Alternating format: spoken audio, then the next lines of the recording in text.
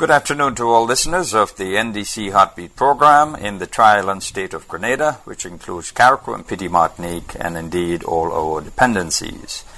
Our program time today is from 12 through 1. Today I'm pleased to be your host, and my name is Terry Forrester. For today's program, we are pleased to present to you excerpts of the Grenada Public Workers Union panel discussion on pension and gratuity, a constitutional right. We'll also share with you excerpts of an interview held with Mr. Ali Dowden, the interim caretaker for the Northwest constituency. That's your program for today.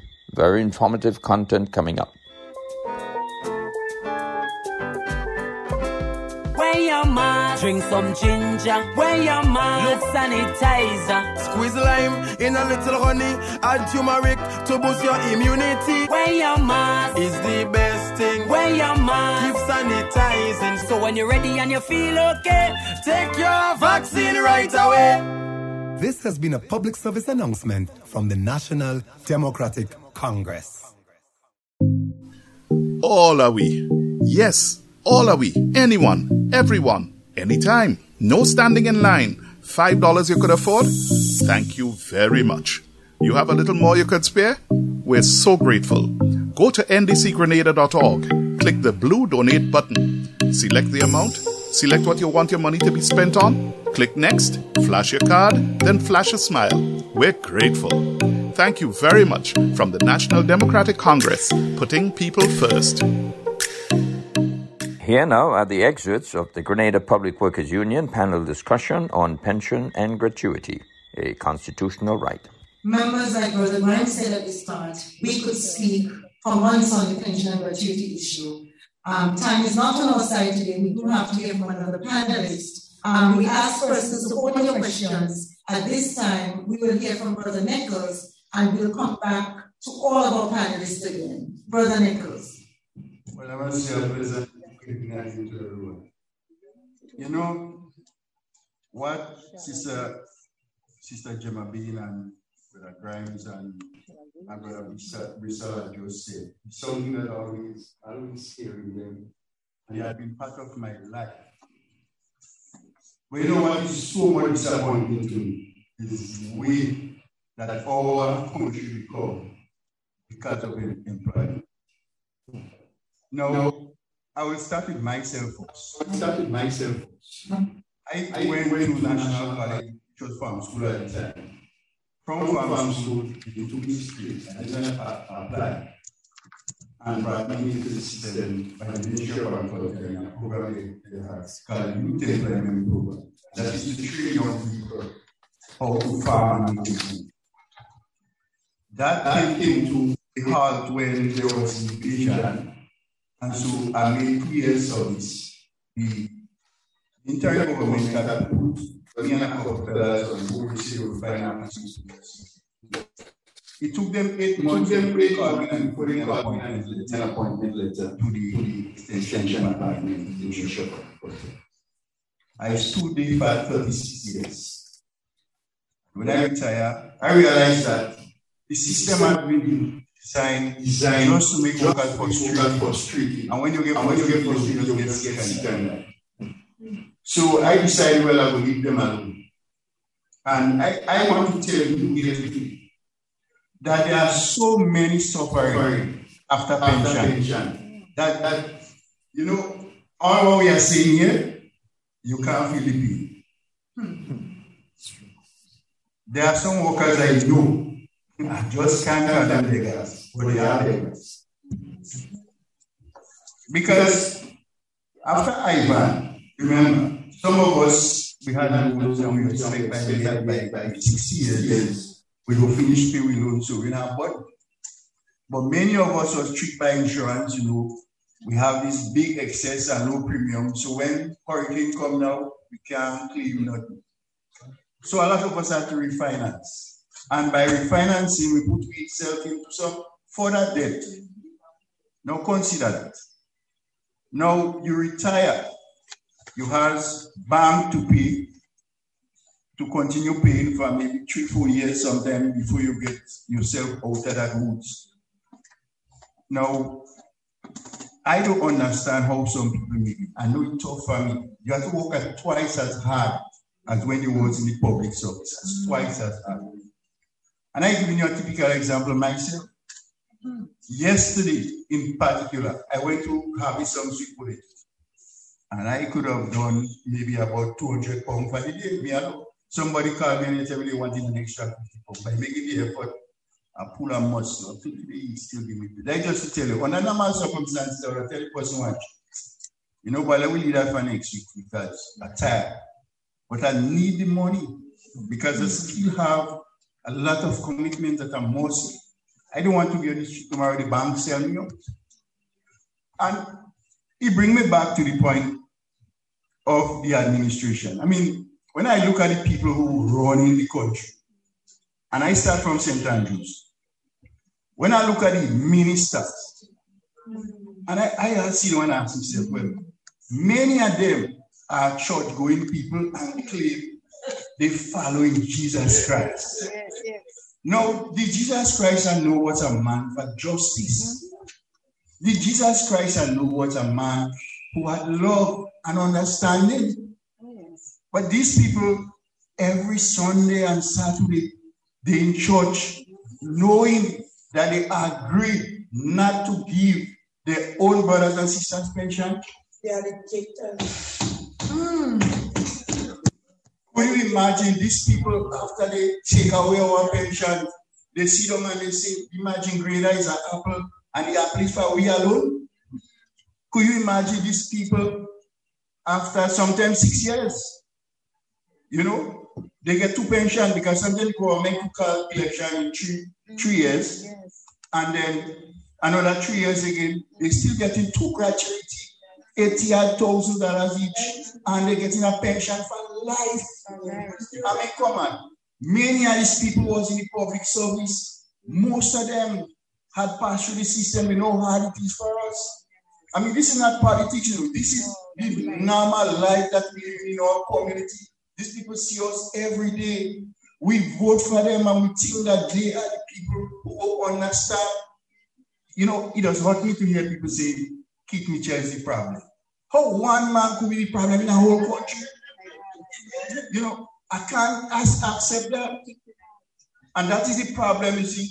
When they crucified Christ, he was looking just as it was one man. Well, it wasn't one man. It was at that time a nation. A nation. You understand? And these are the problems. Watch, let me tell you something. There are some of us. They work with the state together with me for 10 years. You know, the government realized that you have to give them something. They call them in and they tell them, watch, you know, we go send all you home. So we got to give a contract, you know.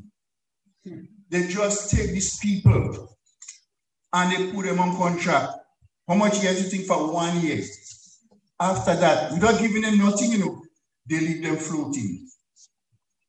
So they give you a contract for 1 year, and then every month they give you a salary, and you're afraid to speak.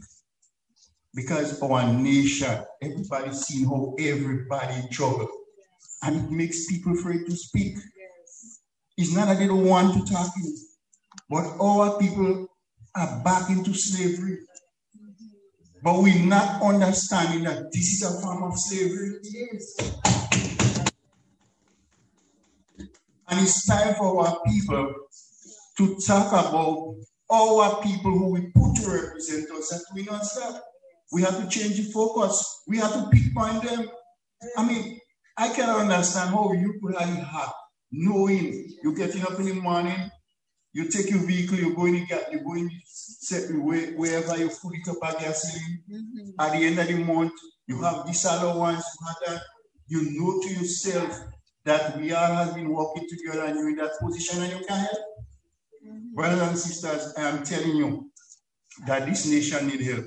Not just the workers, with the whole nation is in trouble. I mean, because if the people in charge cannot understand that we put them there for relief, and they can't understand that they are pressuring us and not releasing the pressure from us, what are we thinking? And this is always my concern. I say, well, how these people could sleep in the night and laugh and talk, and they know. It's not that they don't know. They know. You have some people, they call it, they say them are advisors to the minister. I mean, I'm more stuck about it. I'm more stuck about it. These people, so I am leading big congregation. You understand? And they're going to sit down and call in the morning, advising me so they can say, Madam Minister, in Jesus' name. Help people know. No, they just can't say that. You understand? These are the things that have me concerned every day. I cannot be in a position like that and cannot say something for people. And that's why I'm calling on these people just to have a change of heart. Instead, let's forget about what is going to happen in the court. But have a change of heart and say, no, it's time for we come together and change the nation. So, brothers and sisters, I mean, I hope you all understand my point of view. I didn't write anything. I like to speak from how it is, the environment, like what I'm doing, and the amount of people that are calling me and asking me, well, when they go inside that pension thing, what going on with this? People just afraid to come in the public now to say anything. Because anytime you say something, they put in politics in it. You know, you against this minister or you against that. Listen, that has nothing to do with it. Your brother is, your first cousin might be the minister. Your auntie son might be the permanent secretary. We all are one little village. So that is my point. So I hope you all, with these few remarks I made, I should be close in 10 minutes. But I hope you understand you understand there is a lot more I can say, but I try to narrow it into the issues of the poor man, the real man on the ground, what he feels. Yeah. Thank you, Brother Nick. And our sister, a pensioner who has retired with no gratuity and pension. 5 years now. Tell us your name again, sister. Sister Sandy, and she's always here whenever we have meetings. Brothers and sisters, I looked over at Brother Pierre, I looked at the panelists, I looked around the room when Brother Nichols was speaking, and we were all moved to tears. And Brother Nichols, you only spoke for 11 minutes and 47 seconds. You didn't go much over the time. But we were all moved to tears, and I don't need to reiterate anything that you have said today. But what we know is that we are hurting. Aren't we hurting, members? Yes, indeed. This nation needs help. This nation, workers are bonded into slavery. We are working and we are living as a nation, as a people in a democratic society in faith. And as a union today, we are proud to hear our retired member who hurt himself, conducting life as a farmer, not as a hobby, in his retirement, after having served this country for 36 years from his youth, but as someone who has to do it to earn a living and to not end up on the streets. And he said to our sister today, I hurt myself yesterday, but I'm coming back. And we thank you for coming. Because you represented our plea and our cry today in a way that we also thank you, brother. Brother Bristol, are you taking your leave at this point, or are you remaining with us? Well, I have an appointment, but I stayed to hear Brother Nichols, and I agree. I mean, I understand the sentiments. The truth is, if I may just say this, it's not just the public service who's getting licks in. It's all round licks. There's a disregard for institutions. There's a disregard for rights. There's a disregard for law. There's a disregard for order. There's a disregard for equality of treatment. That's right. There's a disregard for the right to have opinions. And it's true. I'm hearing this thing. It's something I said a few months ago. We were all living in fear. I went public and I said so because I had to open my mouth. Because too many people are having it too hard and cannot speak up for their rights because they will be victimized. You know, I can victimize on a daily basis, but I really don't care because I can put food on my table. So I can do it, and I can do it for others. That's why I do it, because I have a responsibility to do it. but there are people who can't do it. And we are in a dictatorship, and it is not healthy for a nation, as a society, but it is not healthy for us as individuals and our families. It's really shameful. And Brother Nichols, I really don't know the cure. It's really gone very far now. It's the worst I've seen it. It's worse I've ever seen it. We know that next Thursday, July 15th, on Thursday, he will be representing All Matter along with Attorney at Law Cajetan Hood in the court. The pension and gratuity matter goes to court. We should not be going to court. We should not have to be fighting with our government in a court for our rights. Attorney at Law, others, Ferguson as well. So these three lawyers together will present a case on behalf of all three unions, Public Workers Union, Grenada Union of Teachers, and the TAU. Thank you so much. This was a very emotional segment, but it is how we feel. Grenada, we are pained, and we know that you are pained along with us. And we have to fix this pain that we are feeling in our society. We now go back to our panelists. And before we go back to our panelists, Sister Marcel Belmont had her hand up from the very beginning. Sister Belmont will try to take your question now. Sister Belmont, are you there? If you're there, please unmute your mic and ask your question. So the question is, how legal is DPA to assign contract to workers? And I asked the question, let me just say why I asked the question. Now, I've known persons in the public service doing continuous work for over 12 years, doing the same work in vacant PSC positions. And these persons have been appointed just recently. So the appointment, say it started last year, but they have given up to 12 and 14 years in the service. How do the employer account for those years of service before the appointment? Thank you, Sister Belma. And we direct the question to Sister Belma. I say the Department of Public Administration, as approved by the government, would have responsibility for contracts.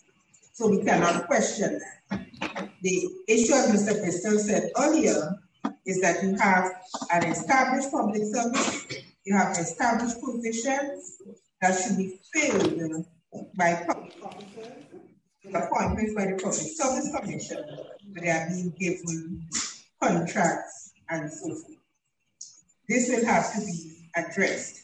But if that is a government policy directive, it is difficult to address it at this point in time. But it creates an equity. Of course, people have worked for this amount of years, and now they are being appointed. It is not only happening now. I recall when I was PS in the Ministry of Health, we had a number of security drivers, orderlies, and so forth, who always reported that they were working back in the 80s and they got appointed in the 90s, and so they became disenfranchised. So it's not a new occurrence. And in addressing it, we need to go back in time to look at all these. Thank you, Sister Jane Thomas. Thank you, Sister Belma, for that question. Today we have touched the tip of the iceberg on so many matters. Brother Grimes, we hand over to you again. You have about 5 minutes, but we know you may take some more. Yeah. So much to digest. You know, so much emotions, and a lot to say. Brother Mike, thank you for that presentation, because I think you summarized the best you can in a short period of time, pain that we are seeing. As President of the Union, I'm seeing a lot of injustices in this country. I'm seeing the there is an attack on the public service. There is an attempt to destroy the public service as we know it. And in that attack, our citizens are being hurt badly. They are badly being hurt. Now look at it from the context that in 2018, salaries were docked in December because people were marching for the said pension hikes. They wanted a gratuity. They wanted a better gratuity. Brother Mike summarized why that gratuity is needed by most. Sickness, mortgages, and so forth. And when workers stood up for their rights, they tried to instill fear and ruthlessly ripped their salaries apart in December, and then sent out Christmas messages. I'm speaking about the Christ child in that same month that they did that. Now, what I'm seeing here is systemic oppression. What we are seeing here is a system designed to make everybody poor, particularly public servants in this country. When you deny pension and you just give contract work. We are facing situations, right? I'm not going to call names at this current junction, right? Where the DPA, by directive for whom I don't know who is given the directive, but this is what is existing. They are telling people, forgo your years of service and sign contracts. This is what they are saying. So if you're working 15 years, 18 years, they are telling you, forget about that and sign a 2-year contract. Does that make any sense? And this is policy. So here we sit in the trade union, not necessarily speaking about legal rights, but we would like to know what happened to the conscience and the morality of those who govern this country. Why are they doing this to us? The pain is on display. They are not listening to us as workers, as trade unionists in this country. And something has to be done. The beast has to be awoken. We have to stand up.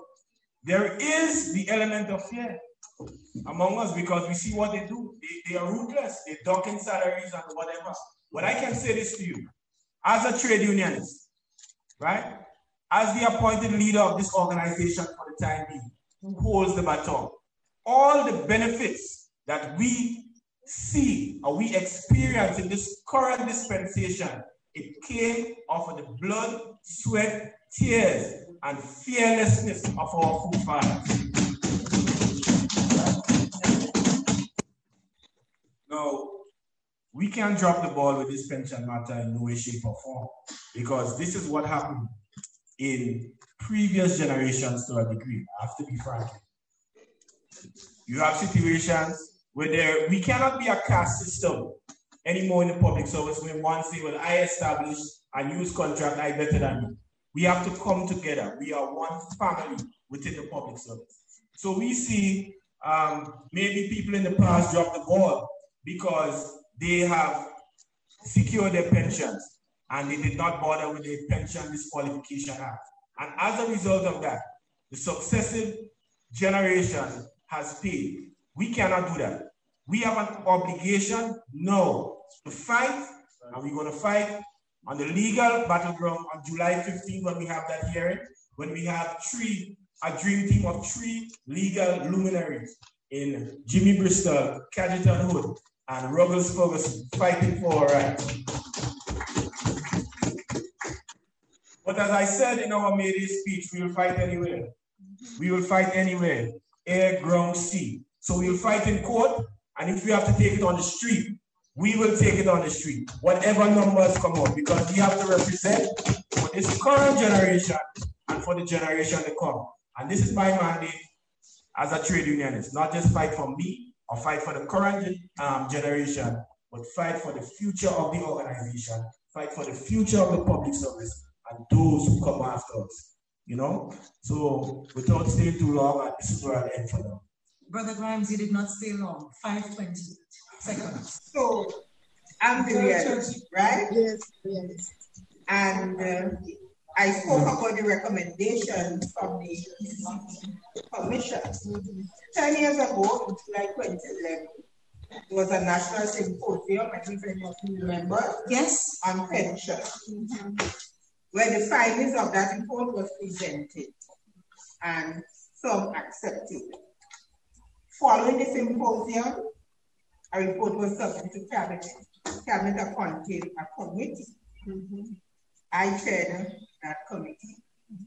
And the committee was to look at the recommendations and to hold a dialogue with interest groups and to submit a final recommendation for addressing the pension situation. And we did make a recommendation. We had numerous meetings. We obtained legal advice. One of the advice was from the then SG, Mr. Dasha Ramdani, who was the Attorney General at some point in time here. And then we got approval from Cabinet to engage the services of a pension and actuary planner so as to move forward with a recommendation for a contributory pension.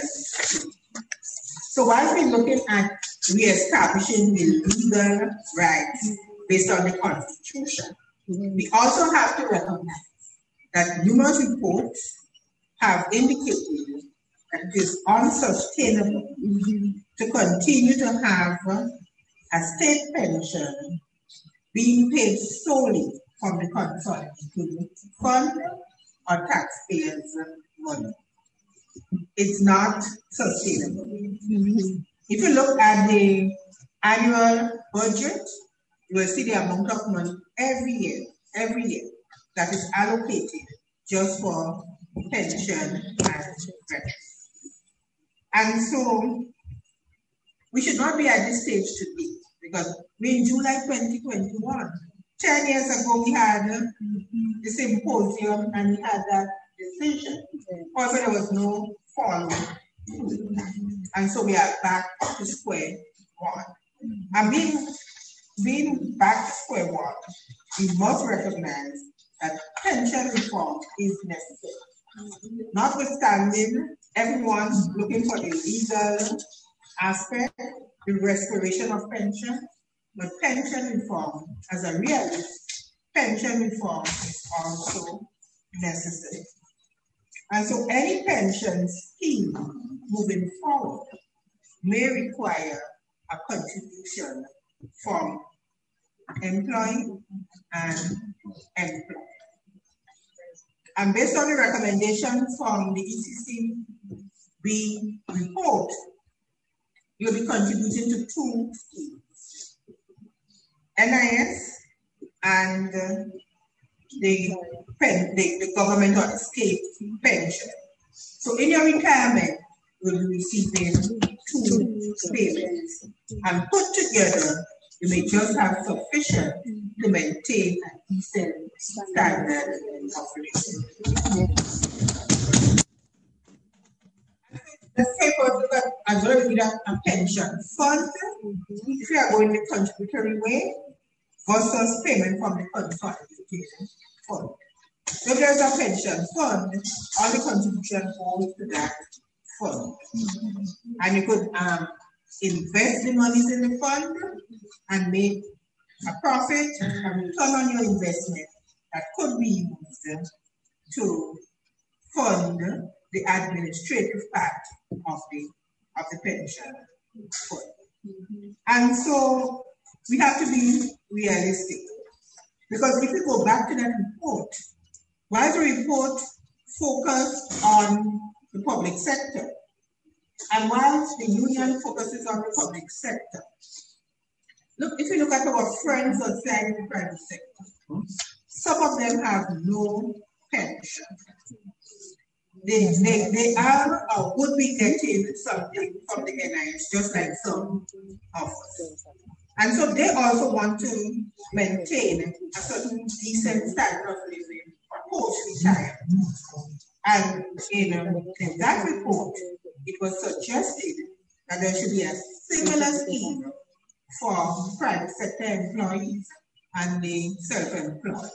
So at the end of the day, almost everyone would have something post-retirement, and that would also help the economy, because you have people having greater spending power and are able to spend post-retirement.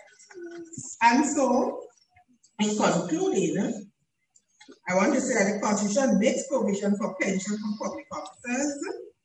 However, pension reform is urgently needed. This can be in the form of a contributory pension scheme covering not only public officers, but all government employees. The wheel should not be reinvented at this stage. There are sufficient documents on the shelf that could be dusted and put in motion. The establishment of contributory pension schemes should not replace the national insurance scheme. It should supplement it, and at the end of their work life, persons can receive a pension benefit from both schemes, enhancing the financial security of the retirement. This is my contribution.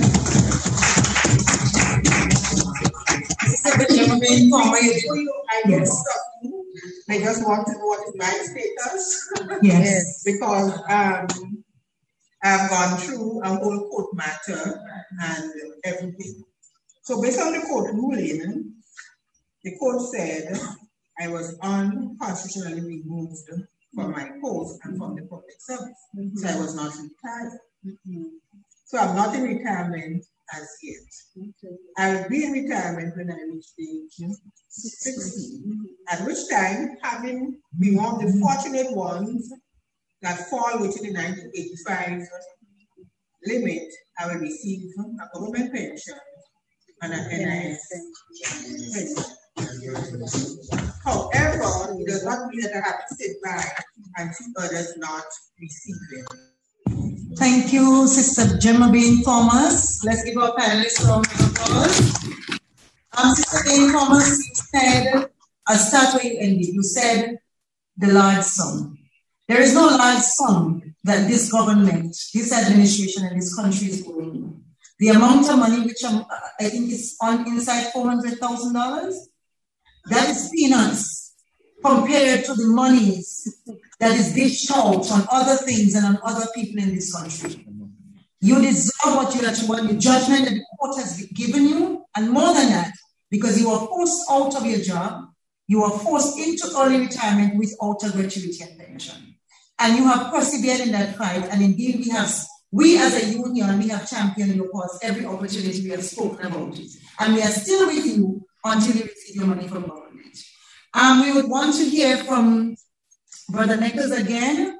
I want to remind persons that we have some refreshment for you. Please do not leave without it. And we also need to give you some information on the upcoming March rally and the court concerning our pension and gratuity matter. Yes. So, Brother Neckles, I just want to recap a little bit. As Sister Gemma Bain Thomas has said, and I want to reiterate here, we at the union level, we are aware, we understand that the pension in the way that it was administered before is not sustainable in the overall good, for the overall good of our country. We have understood that and accepted it for a long time, which is why even when we clamored for constitutional rights in 2013, when did we sign that unfortunate MOU? What year was it? 2018. We signed to receive at 70%. Although we knew that this is not what the Constitution said, because we understood that it is not sustainable. We have also seen all of the studies that have done over the years. Between the 2008-2013 period, an actuarial study was also done by the sitting government, and they actually presented a framework within which workers could be, that monies could begin to be collected and paid to workers, even now in a way that does not unduly impoverish society.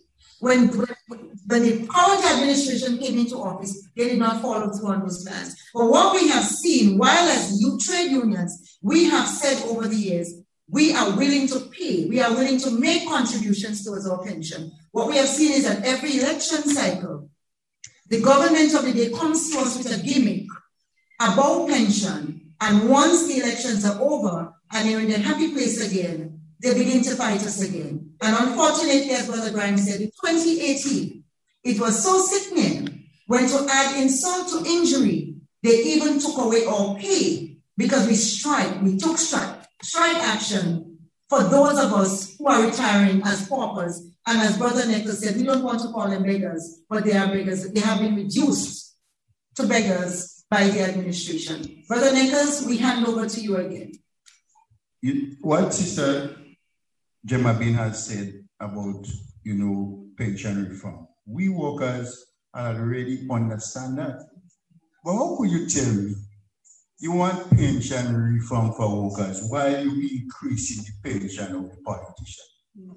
No, these people had never tried to honor the issue of pension reform because we would not be in that mood we are here today. But because they have no consideration for the nation, that's how I see it. Because come and tell me, you heard and you mentioned the problem you said. You tell us, no, boy, we're willing to pay, but you have money. But in turn, you full in your pocket and give us nothing. So how do you expect our people to survive? I mean, that is the big question. So the issue is not workers. Sometimes they try to make it look like workers to understand what happened in the country. We all know what happened in the country, and we need to fight this thing as one people.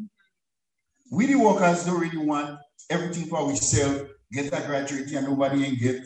I don't think that's how workers think. Workers want to see, because if Graham have money, sister being have, technically I'm able to sell something to them and I have something too. So you see, when the thing happens, is a multiplying effect it having in the country. So everybody is going to get a little bite out of it. You know? So that is the real issue.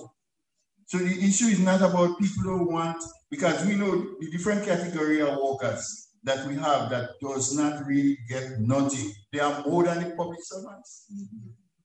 They are plenty more than the public servants. I mean, we are not here to talk about the private sector, but the private sector is using government attitude towards us to pressure the workers.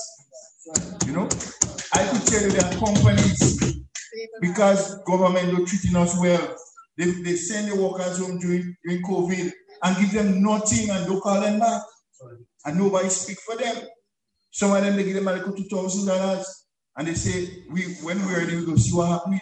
Nobody say nothing to these people. So that is why I tell you, the whole country is in a real mess, you know, and that these people need to just open the eyes and realize that one day they would have to answer for it. They have no conscience. They would have to answer. So brothers and sisters, we can't give up a fight. This is a fight not for us anymore. We drink water already. But the people to come, the young, the youth behind, we cannot continue to install fear in them. You see, if we get all these leaks and we hide, they go hide too. Some of us may have to stand up and take the leaks, let us see this trap. Because if we ain't do that, you know, sometimes I just hear these people coming on the young generation and say they ain't doing this. Bad example. We set bad example for the young generation. When you see pastor, pastor is the minister right hand, and pastor doing all the wrong things. You expect them children go to church, them children should be like the mother. Them children go to be like the grandparents. You tell them, well, look, I'm working hard for you. Them children seeing what is happening. You know, our parents will tell us God is love and pray, and when you're dead, it will be better. We can't tell this generation that. So we have to guide them and make sure that they ain't take charge before we go. We can take charge. All of us going down too. With all these wicked people, we would be going down too, because they wouldn't be able to take it anymore. If you want to understand that, you must have the guts to go around when you hear you have a little activity, somebody have a little activity.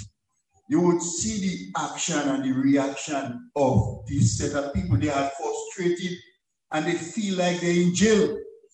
And it will show up in the future coming. You will see they're exploring. And the government sit down there and thinking, well, only talking about that COVID this, COVID that. Between me and you, more people dying from plenty of other things than COVID. Sometimes they don't understand. These people don't understand. People give priority to where the issue is. And if you know cancer killing more people, why would you worry about COVID? And that is the reason why our people are taking the vaccine, because people don't see the need. You understand? We don't say that the vaccine ain't going to help, But if you're not doing things to make it, to help me, we are suffering most. Some people prefer death than suffering. Some people prefer death than suffering. Yes, some people have to take the separation. Let me die rather than suffer. So, COVID don't come, it don't matter. There are some people that tell me that this country different from other countries that I know, that people see the thing totally different. And why? Because of the hypocrisy in the system. Because you're telling them one thing and you're doing another. We've seen a lot around things happening, and they are seeing. So, brothers and sisters, I don't have any pain, pension. I want to give you courage because there are people suffering more than us. You know? So we have to stand up and let them see what we're fighting for. It's for them. So please, don't give up the fight. I know a lot of public servants, they don't make with union again. See my watch. You see me and this union thing I do. And no matter what you tell them, they don't bother them. What come, we go and sleep today, they eat what they have, tomorrow they will pass on you. No longer see for tomorrow. And who bring it on them? Our people that bring it on the same youths that we complain about. Thank you, brothers and sisters. I hope that when we leave here and those who listen will spread the news and let people know that people suffer. Don't let them lie us and tell us everything is okay and nice and economic. It's not working. Thank you. Here now is Mr. Ali Dowden. Good morning, Blossom, and good morning to Grenada, Carriacou, and Petit Martinique, and all of your viewers and listeners both in TV land and radio land. It's really great to be here with you. My humblest apologies for my lateness. That was due to technical difficulties. So it's not me wanting to be late. So my humblest apologies. Understood. Technology doesn't always work with us when we want it to, but I appreciate. Better late than never. That's the saying. Better late than never. So thank you once again. Thank you for having me. Mr. Dowden, will start with St. George Northwest. As I introduced, you are currently still are the caretaker for St. George Northwest. And I guess the question can be, come next general election, do you still have the desire to contest the seat? What are your future plans for your future political plans in the constituency as well as in the party of the NDC? You're putting me on the spot. One time, same time.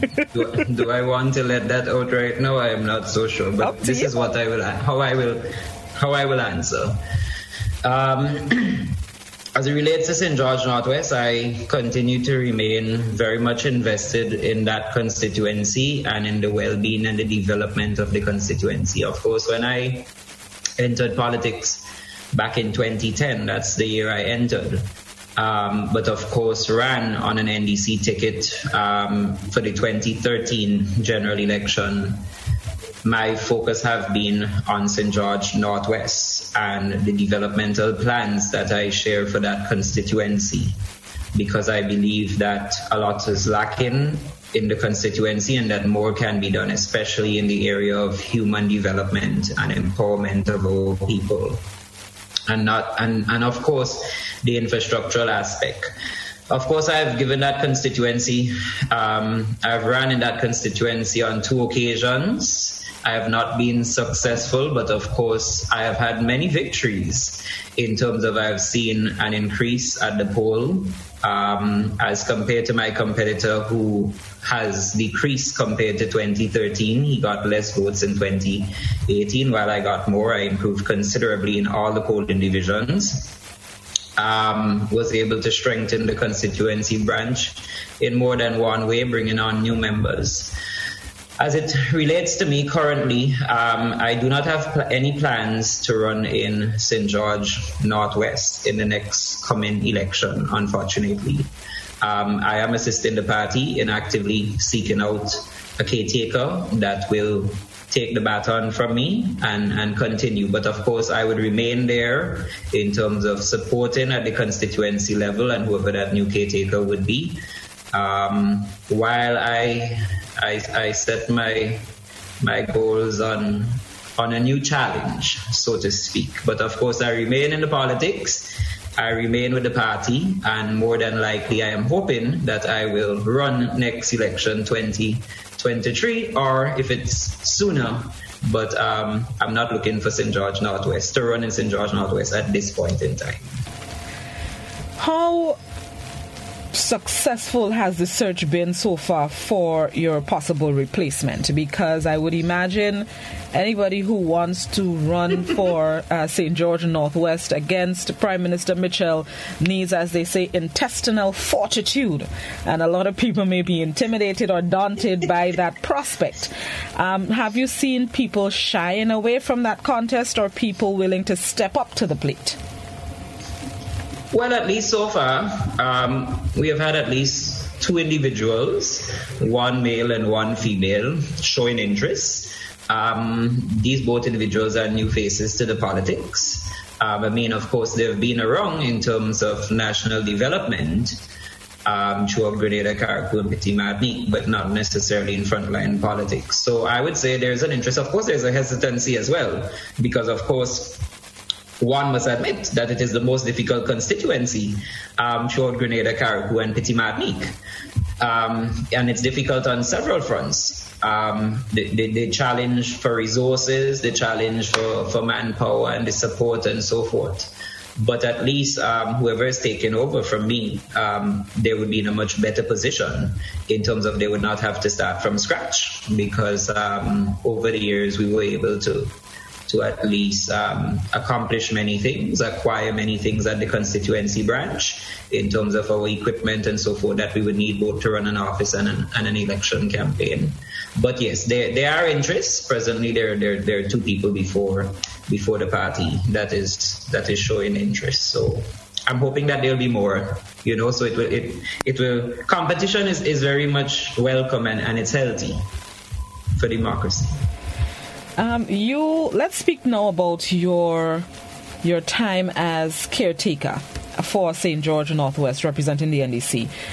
Being a member of the St. George Northwest constituency, what are your thoughts on the representation of the constituency, what Prime Minister Mitchell, or how he represents the constituency, as well as how has this experience helped Ali as a person, as a man, somebody with aspirations, whether it be political or otherwise? Well, for me, first of all, let me start off. For me, I welcome any challenge. I believe it has strengthened me politically, and it has caused me to mature. I of course, having run in 2 elections, I have that political experience now. I understand how to run a campaign. I understand the process of canvassing and registration and its importance, and of course your election day machinery, the importance of that and how to organize at the constituency level.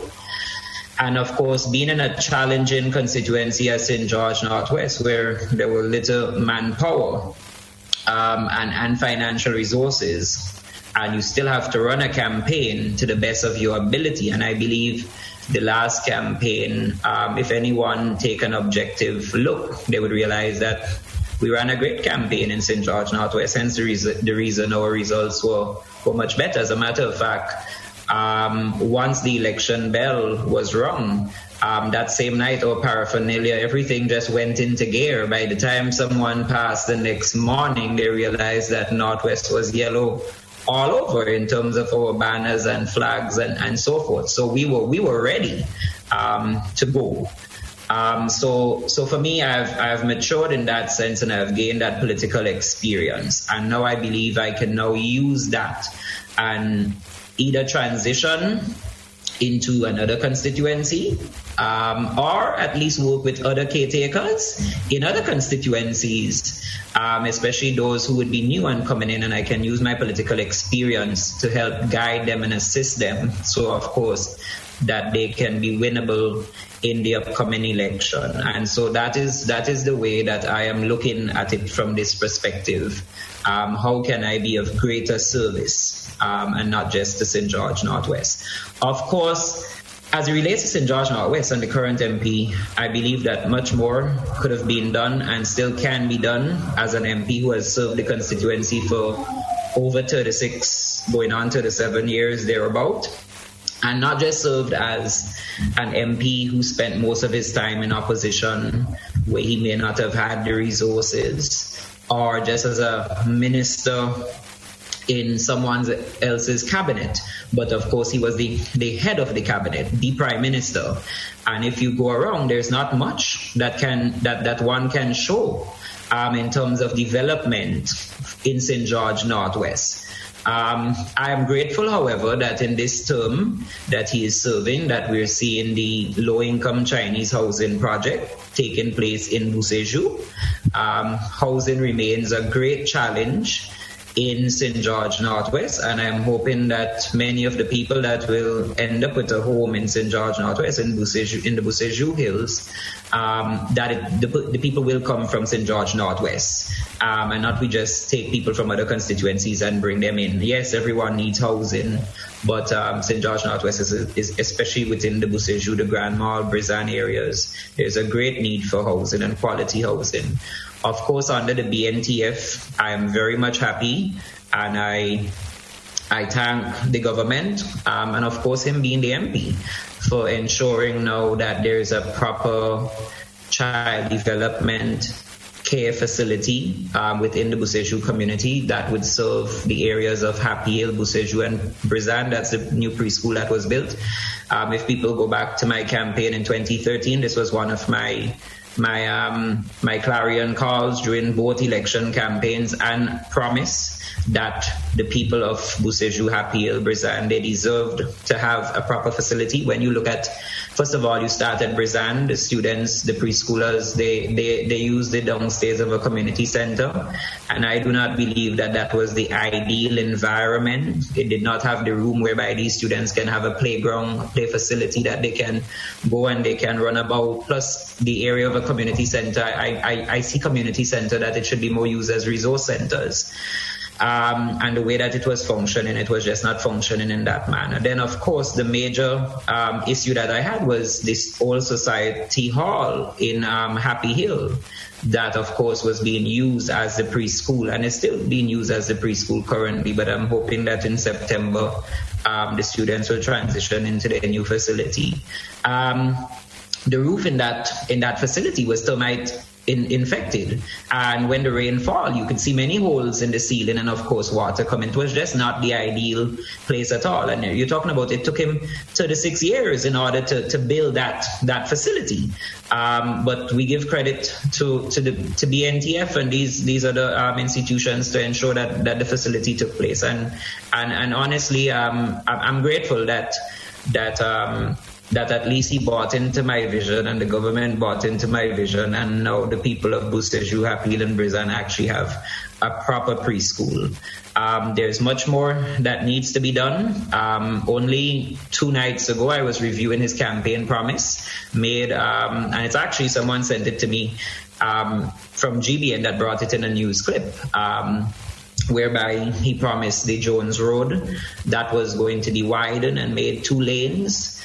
Well, we see what happened in 2019 when that road fell apart in Moline. And of course, had Dr. Mitchell kept his promise and started to work on that road, maybe the back road and Jones Road would have been in a much better condition now. He spoke about the Mondo Road that is still left undone. Then he spoke about, this sporting complex in Buseju. We have had Ivan since 2004. Nothing has been done to the Buseju playing field area. The pavilion is still undone. The basketball court is in dire need of repairs. The basketball court in Cherry Hill is also in dire need of repairs. So when you look at the sporting facilities, when you look at the educational facilities, housing, healthcare, there's a lot that's left to be desired for a constituency that has been represented by the Prime Minister for over 36 years as an MP. You go throughout the region and you look at other constituencies like Ralph Gonzalez and Kenny Anthony, Denzel Douglas, these constituencies where they were MP and also they were also the prime ministers. And you realize that their constituencies are far gone. There's actually constituencies here in Grenada that was only represented by MPs, never had a prime minister coming from that constituency. And they're far gone in their developmental trusts. And so I believe that there is a need for new leadership at the constituency level, and I'm hoping one day, be it me or whoever, and be it someone on the NNP side or the NDC side, when that transition takes place and someone else becomes the MP one day, that hopefully they can try and make up for lost time, because I believe it's our people that are being left behind. Sadly, and that remains one of my passion. I believe in strengthening local governance structures. There should be village councils, there should be constituency councils, and empower them to help empower the villages and the constituency on a whole, and not leave it up to the MPs. And that's the problem. If we empower our people and we put the proper structures in place, then all the work would not be left for an MP to do, and there would always be that succession planning. So I believe we have to go back and look at putting structures in place and empowering our people. And I believe if MPs can do that in their various constituencies, that constituencies will go a very, very long way. Now, earlier you spoke of wanting to bring greater service. And that reminds me of a question that a lot of people may have, and a lot of thoughts that they have in terms of the leadership of the National Democratic Congress. A lot of people believe younger blood is needed to run the party. And going off of your intention of greater service, is this something that you have considered, running or contesting for political leader of the NDC, or serving on an executive position on the party? The thought have not crossed my mind, to be quite honest, for the position of political leader. I believe that I still have a long way to go in my whole personal development, both educationally and otherwise. I believe that there are a lot of other people out there that is more qualified than me, that are also as equally genuine as I am to represent the people of Grenada, Carriacou, and Petit Martinique. And so once those people come forward, I am willing to give them their support. Of course, I'm willing to play a much greater role in the affairs of the party. And so, of course, come convention, I definitely will be putting myself up for a post on the executive, because I continue to believe that we need to see more young people. We have a lot of young people within the party, but we need to see more young people within the leadership structure of the party. I mean, on the management, we do have at least 3 young people on management. On executive, we have a number of them.